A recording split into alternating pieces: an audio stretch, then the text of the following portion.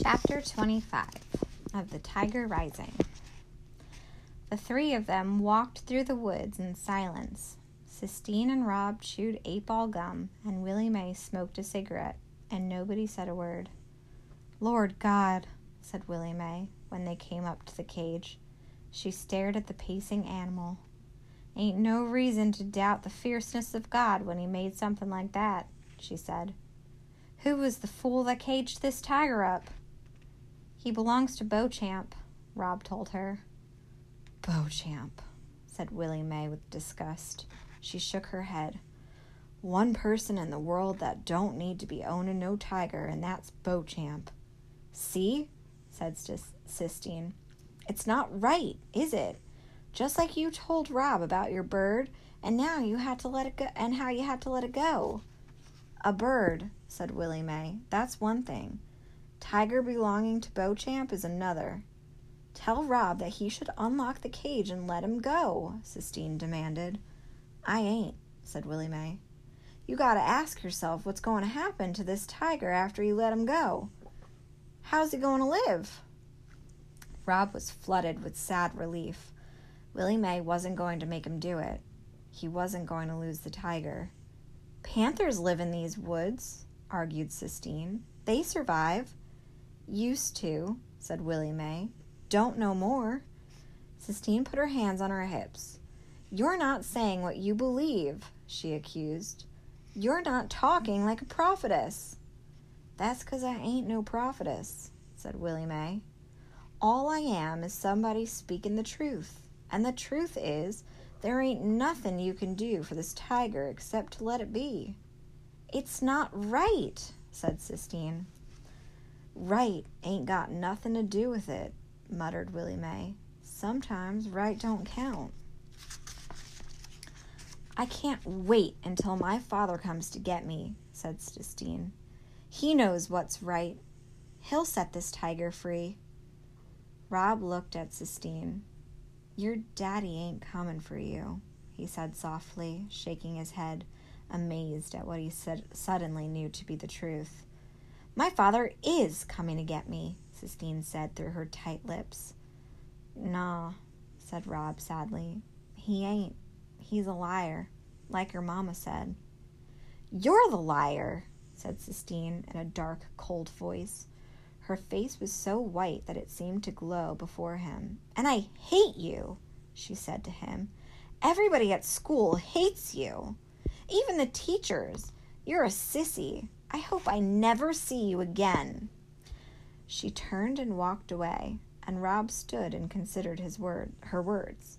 He felt them on his skin like shards of broken glass. He was afraid to move. He was afraid of how deeply they might go inside him.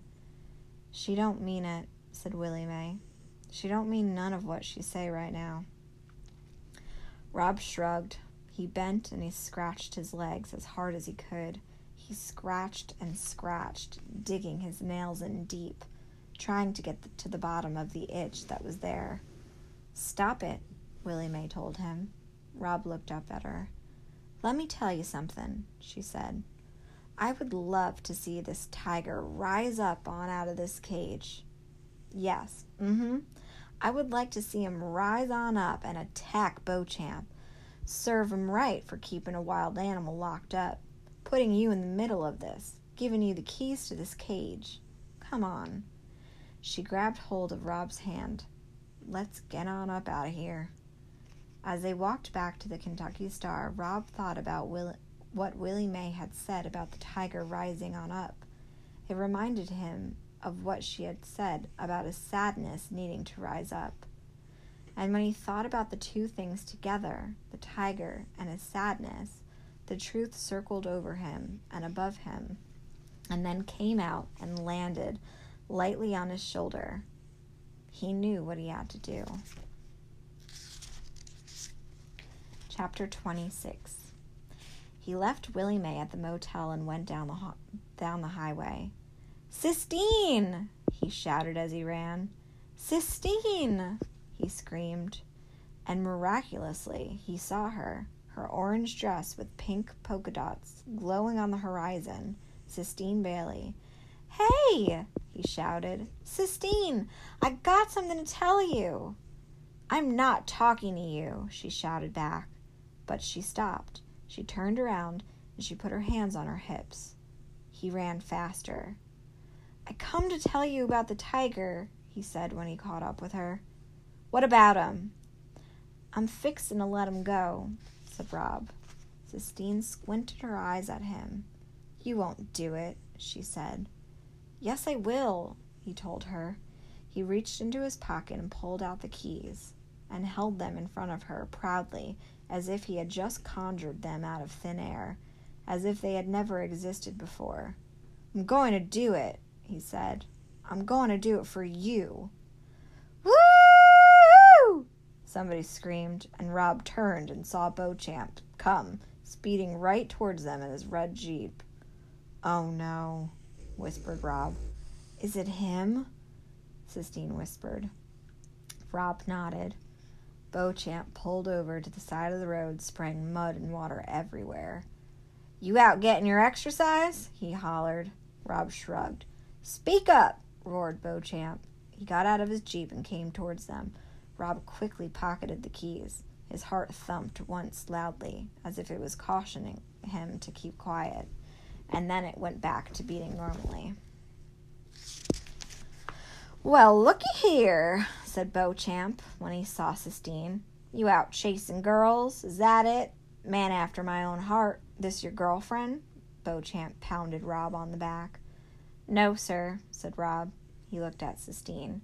She was staring so hard at Beauchamp that Rob was afraid the man might burst into flames. I got more goods for you, Beauchamp said. I left him back at the motel without a bill. Yes, sir, said Rob. What's your name, little thing? Beauchamp said, turning to Sistine. Rob's heart gave another quick warning thump. Lord only knows what Sistine would say to Beauchamp. But Sistine, as always, surprised him. She smiled sweetly at Beauchamp. Sissy, she said. Well, that's pretty, said Beauchamp. That's the kind of name worth running down the road for. He leaned over to Rob. Remember what we got going. You're keeping your manly secrets, ain't you? Yes, sir, said Rob. Beauchamp winked. His toothpick wiggled. I got some business in town, he said. He squeezed Rob's shoulder hard and then took his hand away. You and your girlfriend stay out of trouble now. You hear? Yes, sir, said Rob. Beauchamp swaggered back to the Jeep, and Rob and Sistine stood together and watched him get in and roar down the highway. He's afraid, said Sistine. He's afraid of the tiger. That's why he's making you feed him. Rob nodded. That was another truth he had already known without knowing it, and the same as he had known that Sistine's father was not coming back. He must, he realized, know somewhere deep inside him more things than he had ever dreamed of. I'm sorry, he said. What I said about your daddy. I'm sorry.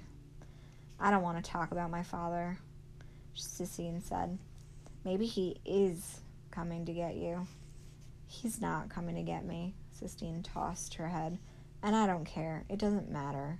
What matters is the tiger. Let's go. Let's go set him free.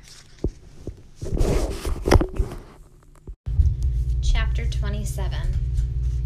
The first key slid into the first lock so smoothly that it made Rob dizzy with amazement. It was going to be so easy to let the tiger go. Hurry, Sistine said to him. Hurry up and get the other locks. He opened the second lock and the third and took them off one by one and handed them to Sistine, who laid them on the ground. Now open the door, she said. Rob's heart pounded and fluttered in his chest. What if he eats us? He asked. He won't, said Sistine. He'll leave us alone out of gratitude. We're his emancipators. Rob flung the door wide. Get out of the way, he shouted, and they both jumped back from the door and waited. But the tiger ignored them. He continued to pace back and forth in the cage, oblivious to the open door. Go on, Rob said to him. You're free, Sistine whispered. But the tiger did not even look in the direction of the door. Sistine crept forward and grabbed hold of the cage. She shook it. "Get out!" she screamed. "Come on!" she said, turning to Rob. Help me get him out!" Rob grabbed hold of the fence and shook it. "Get!" he said. The tiger stopped pacing and turned to stare at them, both clinging like monkeys to the cage. "Go on!" Rob shouted, suddenly furious. He shook the cage harder. He yelled. He put his head back and howled, and he saw that the sky above them was thick with clouds, and that made him even angrier. He yelled louder. He shouted at the dark sky. He shook the cage as hard as he could. Sistine put a hand on his arm. "Shh," she said. "He's leaving. Watch." As they stared, the tiger stepped with grace and delicacy out of the cage. He put his nose up and sniffed. He took one tiny step, and then another, and then he stopped and stood still. Sistine clapped her hands, and the tiger turned and looked back at them both with his eyes blazing, and then he started to run. He ran so fast it looked to Rob like he was flying. His muscles moved like a river. It was hard to believe that a cage had ever contained him. It didn't seem possible. The tiger went leaping through the grass, moving farther and farther away from Rob and Sistine. He looked like the sun, rising and setting again and again, and watching him go, Rob felt his own heart rising and falling, beating in time.